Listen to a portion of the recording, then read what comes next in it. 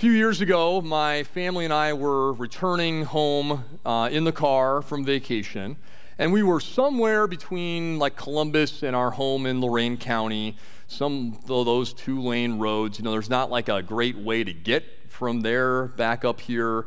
I have no solution whatsoever, but I feel qualified to complain about it. And so we're driving, and I see this sign that says, "Road construction ahead, no through traffic." And I think to myself, I'm sure I can still get through. That doesn't apply to me. So we keep driving. A few miles down the road, I notice a pretty steady stream of cars making U-turns, turning around and going back the opposite direction. I was undeterred. I thought, they probably don't know what they're doing. I bet I know better. So we kept going. I keep saying we like this was Melissa's fault at all. She had no control over the steering wheel. We keep going. Wouldn't you know it, shock of all shocks, there was a roadblock at the end. I couldn't go any further. I had to turn around. Couldn't believe I was going the wrong way the whole time. I hope you appreciate my vulnerability with you here this morning. If we can go to the next slide, I'm going to need your help. It can be very difficult to admit that you were going the wrong way and turn around. Now, there could be a number of reasons for why this is difficult for us to actually admit that we're wrong and to turn around. Sometimes, more often, we kind of just double down, right? Double down on the error. But it might be our own pride, right? It might be that we just think, stubbornly, I know better than everybody else. It might be that we just this happens to me, and we just get like so anchored to our assumptions and our preconceived notions, we will not let go of them. We will not change our mind even when new information comes about. All kinds of different reasons why it's difficult for us to admit that we're wrong and turn around. Now, sometimes in the case of driving, the stakes are pretty low, right? We got home 30, 45 minutes later than we would have. Not that big of a deal. In the moment, it kind of seemed like it, but other times, when it's a question of are we going the right way or the wrong way, the stakes can be very high. There can even be eternal ramifications. And in our gospel reading today, we have one such very high stakes directional difficulty story. And that involves Israel's religious leaders, the chief priests, and the elders of the people. They are going the wrong way. Now, do they realize this? No. Were there signs there for them to realize this? Yes. Yes, there were. There's a way of righteousness, you might say, and there's another way. The way, I will call it the way of wrongness for the moment. Way of righteousness, way of wrongness. And the religious leaders were very confident they were on the right way. And they thought all these other people, they knew better than them. So they pretty confidently go up and engage Jesus in conversation. Kudos to Jesus' enemies for going over in trying to trap him in verbal sparrings, and yet the perseverance that they show. Man, if they could have just channeled that in a different direction, right? But they go up to Jesus, and they think the conversation is going to go one way, and it goes a totally different way. It happens pretty often when you try to trap Jesus. And so we reach the point of the sermon where we talk about traps and tables and trust. Because they, with their question about, hey, Jesus, where do you get the authority to do these things? With that question, they think that they've got him. They've got him in the corner. Checkmate, but they don't know what's about to happen. Because now, the reason, we have to zoom out a little bit, the reason that they're asking these things, who gave you the authority to do these things? What are these things that they're talking about? Well, in Matthew chapter 21, where we're at, this is the beginning of Holy Week, okay? This is probably like Tuesday of Holy Week. It seems like all of Jesus' enemies they're taking a number, they're getting in line to try to trap him. And so what are these things that have been happening? Well, the first thing, Palm Sunday, right? Jesus is riding into the holy city of Jerusalem like a king. He's on a donkey, and he's being welcomed like a king, he's being praised like a king, and the enemies didn't much like that. Who does this guy think he is? Coming in like a king. That was one thing. Then he goes into the temple and starts flipping over tables, doesn't he? He's turning tables in the temple. So Jesus, he has a historical prowess for turning tables. Now he turns the tables in this conversation with them and actually traps them. We'll get to that here in a minute. But really, he's trying to teach them about trust. So Jesus will teach us today that when it comes to which direction, which way you should be going in life, it really matters who you're trusting, who you're listening to. Is it yourself or is it someone else? And if you're listening to the right person, if you acknowledge the authority of the right person to tell you where to go, then you'll be on the path, the way of righteousness, the way that leads to life. If not, you're not going anywhere positive. So Jesus teaches us that lesson. And so here in this story, so they've lobbed out their question, their trapping question, and then Jesus says, let me answer your question with a question. So Jesus says, I'll answer yours if you answer mine. So he says, the baptism of John, from where did it come? From heaven or from man? And he's really got them now. As it explained in the gospel reading, they're thinking, well, okay, if we say that the baptism from John the Baptist came from heaven, he's gonna have us because he's gonna say, well, why didn't you believe him? Because they didn't believe John the Baptist. And then they say, what if we say what we really believe, that it was from man, that he had no authority from God whatsoever? Well, the crowd is listening, and there's a bunch of John the Baptist groupies out there. They love the guy. They're gonna tar and feather us. So they come up with the brilliant response, we don't know. And then Jesus, this is the way I read this. Jesus, with full godly snark, says, well, I'm not going to answer your question either. That is not the end of the interaction, though. Jesus goes on, and he launches into a story, the parable of the two children. And this is very simple. So dad comes up to the first child and says, hey, kid, go work in the vineyard. Kid says, no. I'm not going to. But then, at some point later, he decides to go, and he goes and does what his father asked. But first he says no right to his face. Dad goes to the second child and says the same thing, go work in the vineyard. The child's very respectful to dad and says, yes, I go, sir. And then he doesn't actually go, okay? So Jesus then asks, well, which of these children did the will of their father? And apparently, the religious leaders did not catch on yet that they were still in the midst of being trapped. Okay? So they just answer the question. I guess they probably are thinking to themselves, well, we're better than both these kids, right? We haven't said no to God or anything.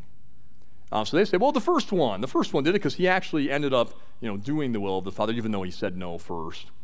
And then, so for us to ponder here is, which child corresponds to the religious leaders? What do you think? Who wants to vote for the child number one? Put your hand up if you think child number one is the religious leaders. Who wants to vote for child number two? Is that the religious leaders? Yeah. Well, the answer is child number three. Didn't see that one coming, did you? Yeah. Child number three, the no-no child. He is not pictured in the story, but that is the religious leaders to a T. Anybody have a no-no child? No, never mind. We won't get into that. Yeah, I had a bunch of stories that were left on the cutting room floor about my own children in this. But they are, the religious leaders are the ones who, when John the Baptist came, they said no. And then even Jesus condemns them for this. He says, even when you saw all type of lost people out there hearing the word from John and repenting and following God, you still said no. And we could even include, even with hearing from Jesus himself, they're still saying no. Maybe they're no. But they didn't really see that coming, that they would actually be worse than either of these children. None of these two children are perfect, right? They're actually the worst of the bunch.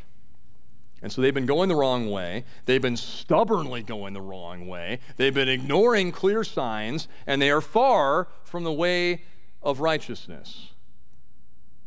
The way of righteousness. Jesus uses that phrase here at the end of this story. For John came to you in the way of righteousness, and you did not believe him. This sounds like the way we should be going, right? The way of righteousness. We better define what this is. Better get the directions for how to go that way. But we also need to learn, so we need to know, what is the way of righteousness, and also what prevents people from following it in the first place. So we hear Jesus use this phrase, John came to you in the way of righteousness, and really we hear that and we ought to be thinking, have I heard something else like that before? Is there another episode where John the Baptist and Jesus are together and talking about righteousness? You do a quick Google search. Oh, it turns out Matthew chapter 3, the baptism of Jesus. And, John the Baptist is doing his thing, baptizing people. He sees Jesus, his own relative, right? He sees the one that John has come to prepare the way for. He sees Jesus getting in line for baptism. And he says, well, that's not right.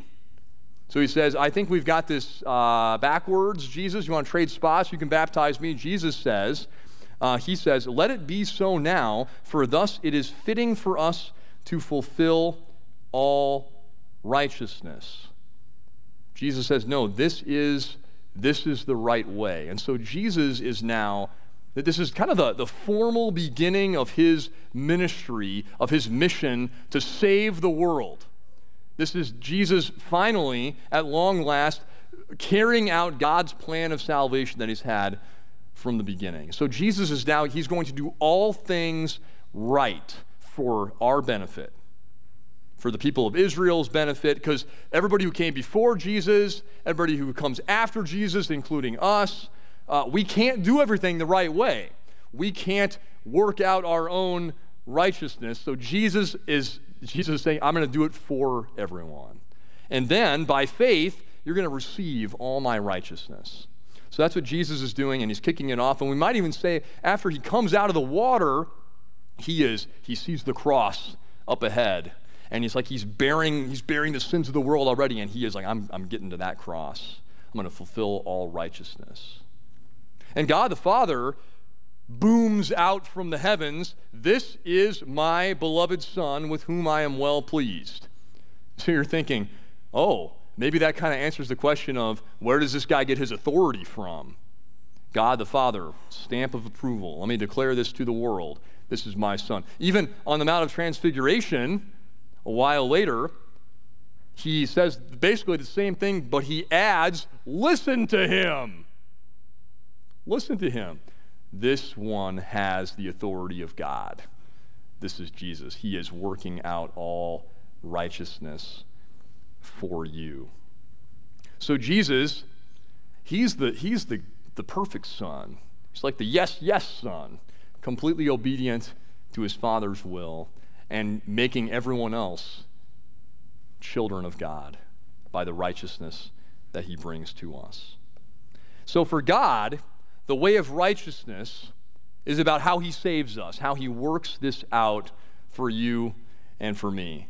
And for you and for me, the way of righteousness is really quite simple, almost suspiciously simple. It is just believing in the Son.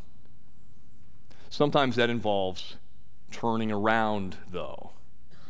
Changing your mind, turning around away from sin and toward the Son and putting your trust in him.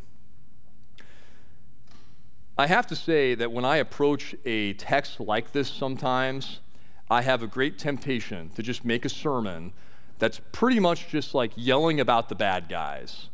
And then I would invite you all up on the stage with me, and we can stand next to Jesus and just kind of wag our finger at the bad. Oh, those religious leaders, look how bad they were, and blah, blah, blah. Sometimes it's a real opportunity to be real self-righteous and feel holier than them and everything. And I get kind of jazzed up about that. And then I think about it for a little bit longer, and I think, well, shucks, I think there's something I got to learn from this too. think the Holy Spirit is inviting me to ponder what causes me to get off the way. And then after I think about that a little bit longer, I think, well, I know these people too. They probably have something to learn about this, and we've got to listen and receive what Jesus is teaching for us and acknowledge that sometimes we stray away and things prevent us from following the way of righteousness. One of the things that might prevent us from doing this is the belief, I call it IKB. Stands for I know better. This is a dearly beloved doctrine that we all found many parts of our lives upon. It's one of my favorites, whether it's consciously or not. You guys love it too.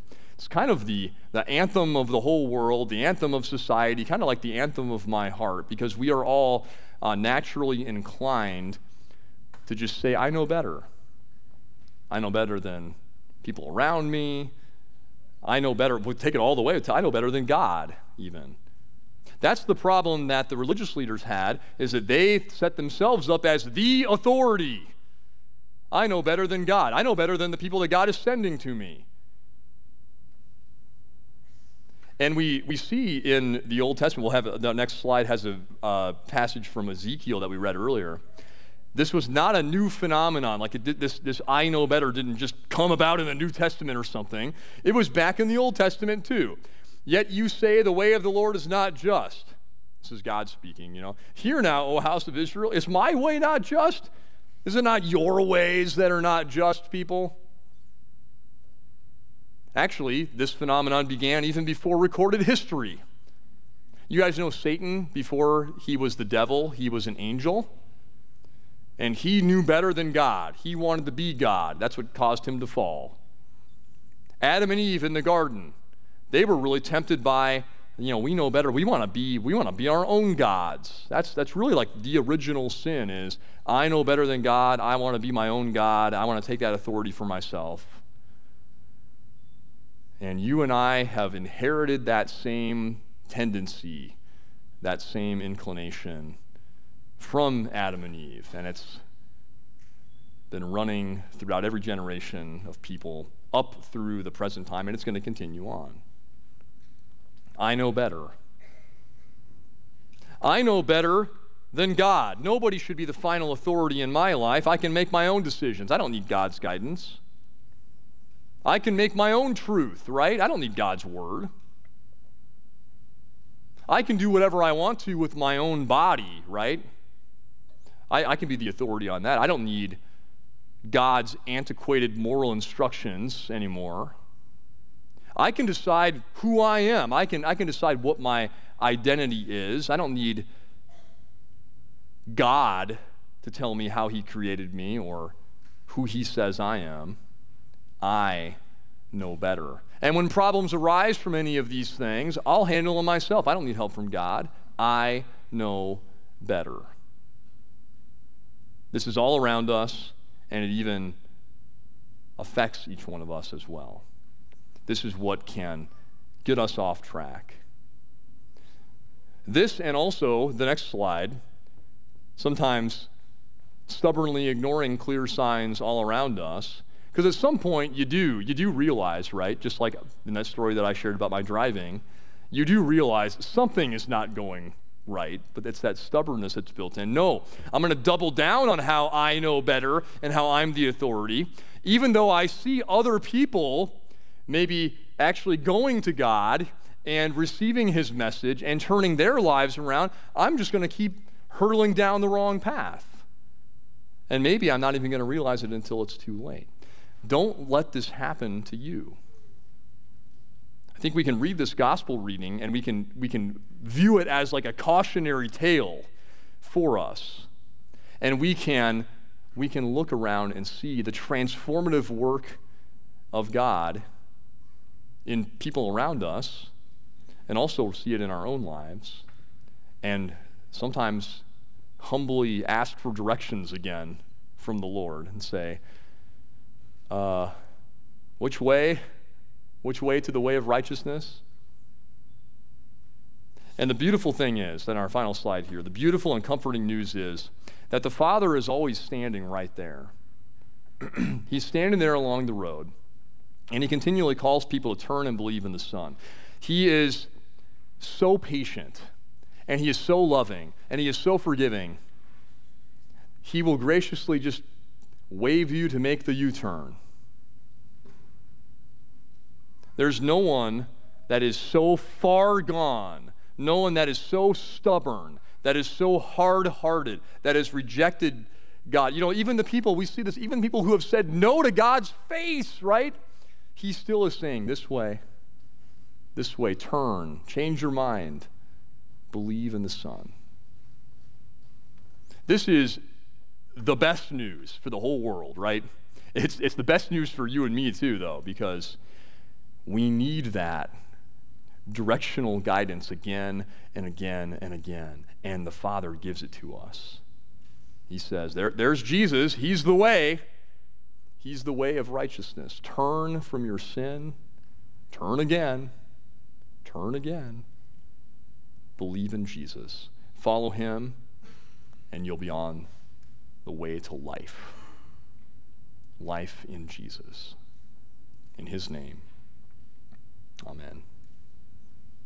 Lord God, we thank you for these words here today, how they challenge us, how they help us to kind of take inventory of our hearts and the ways that we're going.